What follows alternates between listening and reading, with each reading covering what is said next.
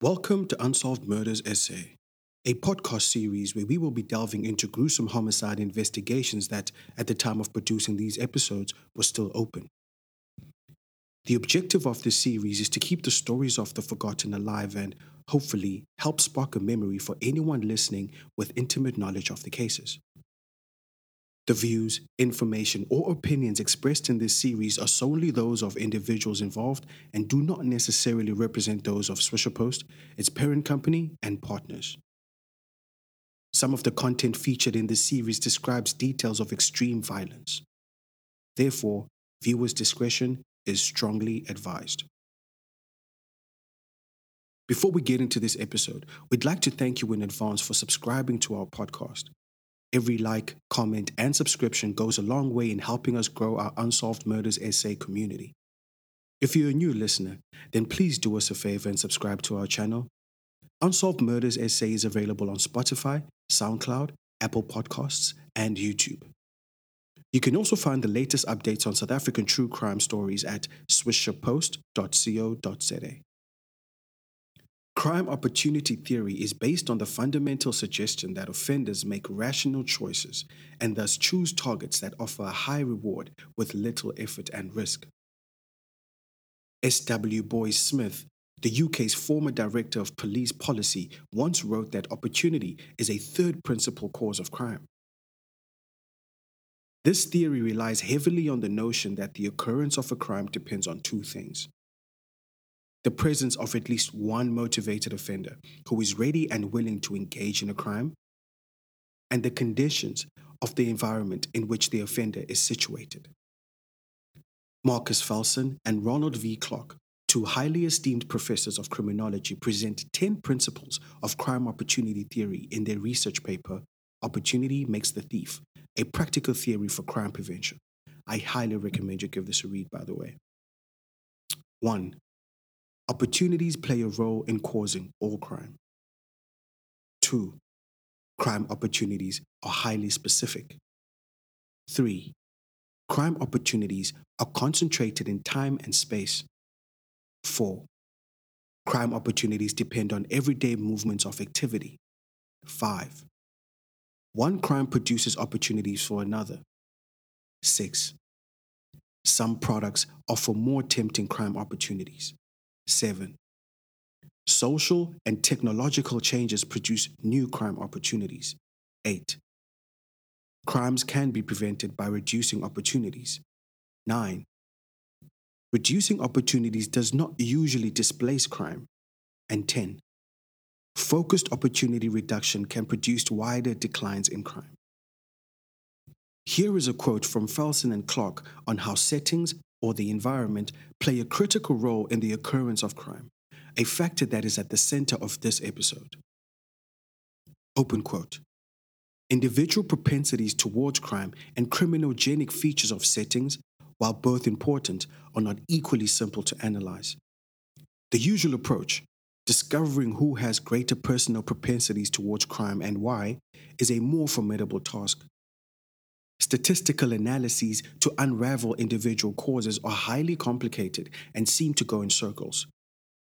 Articulate essays about the causes of crime may persuade one group of readers, but seem to make little headway in persuading others.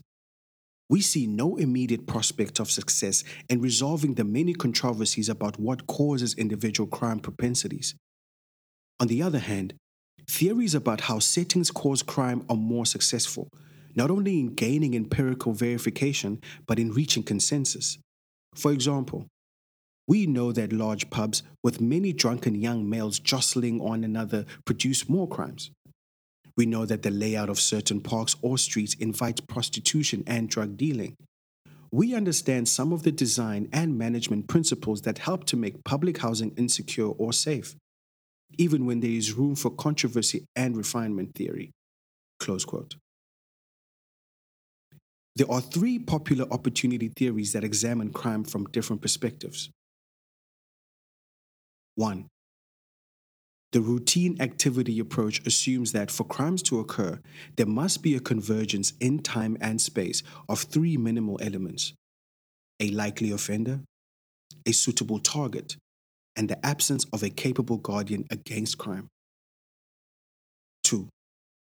The crime pattern theory tells us that the manner in which people and things move in space and time can culminate in the occurrence of a crime. This theory suggests that the likelihood of crime increases in accordance with the victim and offender's daily interactions with the environment. 3. The rational choice perspective proposes that offending is a purposive behavior designed to benefit the offender in some way. Open quote. To understand crime choices, one must always analyze highly specific categories of offense. The reason for this specifically is that offenses have such different purposes and are influenced by very different situational factors. For example, car thieves are of several different kinds, including joyriders, people stealing components or things left in the car, those stealing cars for resale or to dismantle for spare parts, those wanting a car to use for another crime, and those simply wanting to drive home. This is not to say that those who commit one type of car theft never commit another.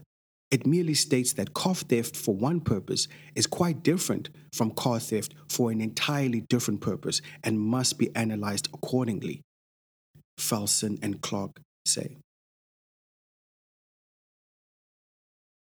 Juandré Kidson was a 30-year-old father of one and a native of Rustenburg, a city situated at the foot of the Magaliesberg mountain range in the Northwest province. His parents, whose identities have been withheld for security reasons, moved to the Northwest metropolis in the early 90s and found a haven in a city that boomed in mining activity. Juandré was the eldest of 3 boys. We were fortunate enough to interview one of Juandré's siblings, Marco Kidson, who reflected on his childhood growing up under the wings of his ever-protective eldest brother. Open quote.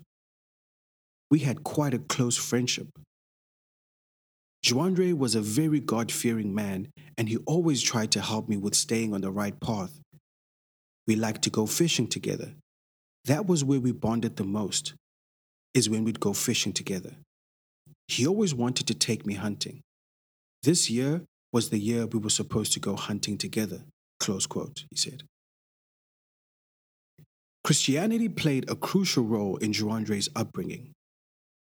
As the eldest, he often preached the word to Marco and the lastborn and always used the teaching of the Holy Bible to correct his brothers.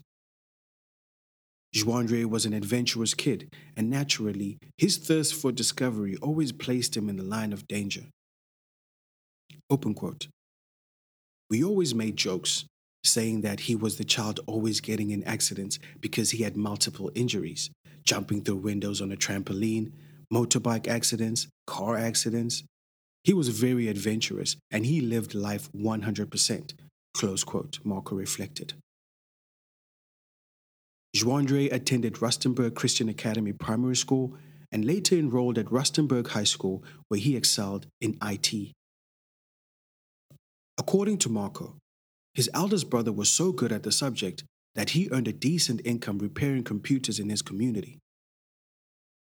Juandré matriculated in 2010, and while his peers pursued higher education, he continued thriving in his work as a freelance computer repairman. Our research indicates that Juandré used his specialties in IT for 6 years after he matriculated.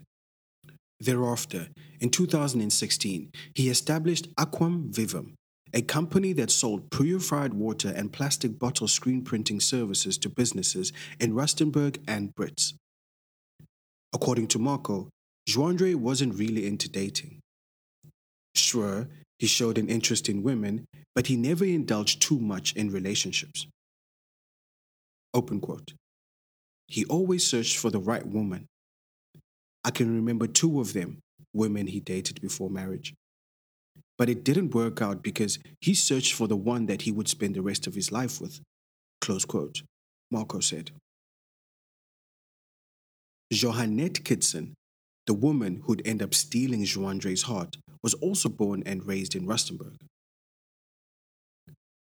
While not much is known about her background, Marco confirmed that Johannet worked for his mother, who ran a jumping castle rental business, and that's where his brother met her.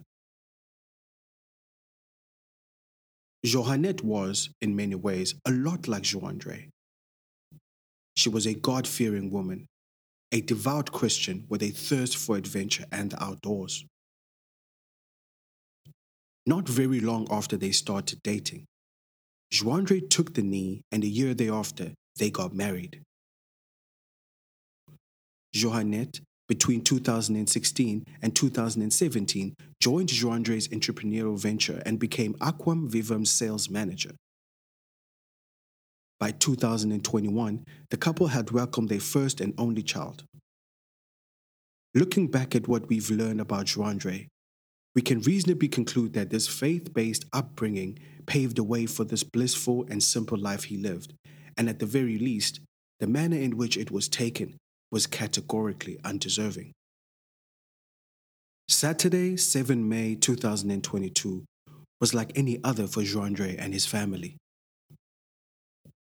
According to Marco, on Saturdays, Juandré, Johanette, and their daughter would always make the 74-kilometer drive from Brits, where they lived, to spend the day with his parents in Rustenburg. Juandré also had business dealings in his hometown, and he'd often tend to those whenever he was around on Saturdays. On that fateful weekend, though, he had no such arrangements. The last time Marco saw his brother was around 6 p.m. when he left the home. Juandré, Joannette, and their daughter said their goodbyes and headed back to Brits shortly before 8 p.m. Not long thereafter, Juandré's mother received a WhatsApp message from Joannette informing her that they had driven over sharp objects on the N4 highway and were forced to park on the side of the road to change a punctured tire. Open quote. My brother drove as far as he could, but he had to stop to change that tire. Close quote, Marco recalled. Joannette asked her mother-in-law to keep them in her prayers since that route was synonymous with rampant criminal activity. In fact, earlier that day, police were called out to the scene of a murder where a man was shot and killed on the same road. While Juandré was busy changing the punctured tire of his Hyundai SUV, 3 armed men pounced from the bushes and accosted him. Open quote. Joannette heard my brother begging for the murderers just to please leave them alone. They can take everything they want, but they must just please leave them alone. Close quote, Marco revealed. At this point, Juandré was still outside of the car. The armed men rummaged inside the vehicle in search of valuable items to make off with. Joannette, who had clutched her baby in her arms, was told to get out of the car. As soon as she was outside, one of the robbers tried snatching the baby out of her grasp, and according to Marco, this is when things went awry. Juandré, it's believed, lunged toward his wife and stood between her and the armed robbers. And this is when, it's believed, he was fatally shot in the head, execution style. According to Joannette's account of events, after her husband was viciously gunned down right in front of her and their daughter, she was shot twice in the shoulder and fell to the ground, covering the baby. The robbers, possibly spooked by oncoming traffic, took 2 cell phones, a bag of baby clothes and nappies, as well as the couple's luggage bag and ran off into the night. Fortunate to still be alive after encountering the worst possible nightmare of their life, Joannette, with her baby firmly placed in her grasp, ran to get help. According to Marco, she returned to the crime scene where, by then, a towing company had pulled up to inspect the stationary vehicle abandoned on the side of a very busy and dangerous highway. Joannette tried to contact her mother-in-law, but she wasn't picking up. Thereafter, she found a contact number belonging to a friend of Juandré's mother and broke the tragic news to her. The friend made the short trip to the Kidson home, and that's how Juandré's parents were informed of his murder. The family, gut-wrenched by the tragic news, made the 45-minute trip to the crime scene where they met a distraught and injured Juandré. Juandré and the daughter were rushed to a nearby medical hospital for emergency treatment. Juandré's body, on the other hand, was collected by forensic officials, and the case of murder was assigned to Brits homicide detective Sergeant Sibayan.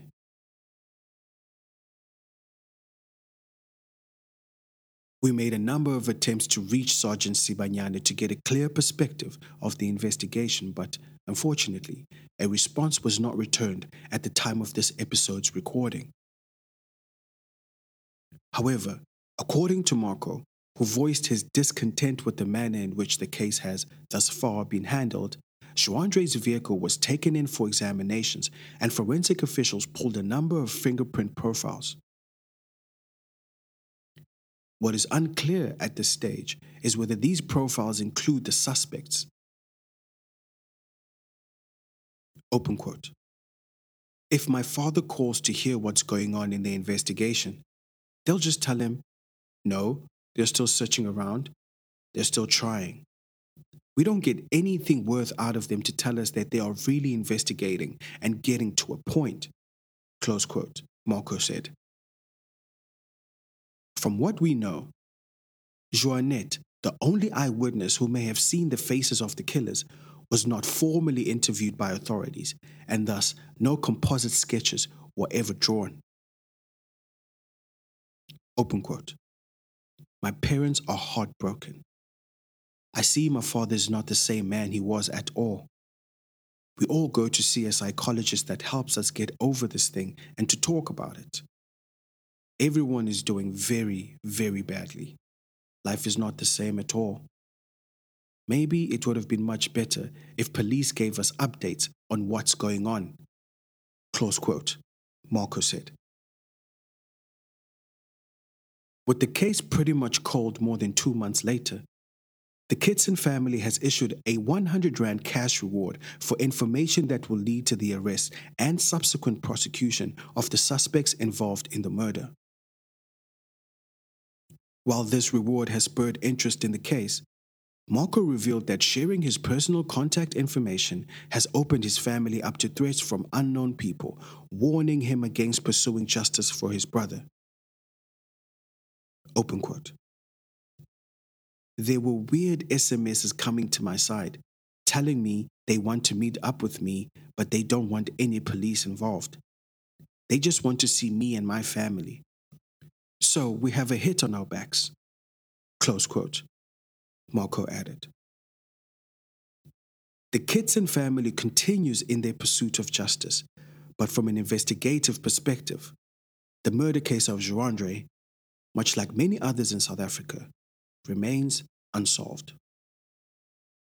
If you are listening to this episode and happen to have information that could help investigators, please contact SAPS's toll-free Crime Stop number at 08600 10 111. This brings us to the end of our episode. If you enjoyed our podcast, please consider giving us a star rating. We appreciate all the feedback, and it helps us improve the quality of our podcast. Also, if you have a story you'd like us to investigate, please send us an email at info@swisherpost.co.za and provide us with as much information as possible. Please note that the story suggestions must be based in South Africa and the cases must be unsolved. Thank you for tuning in.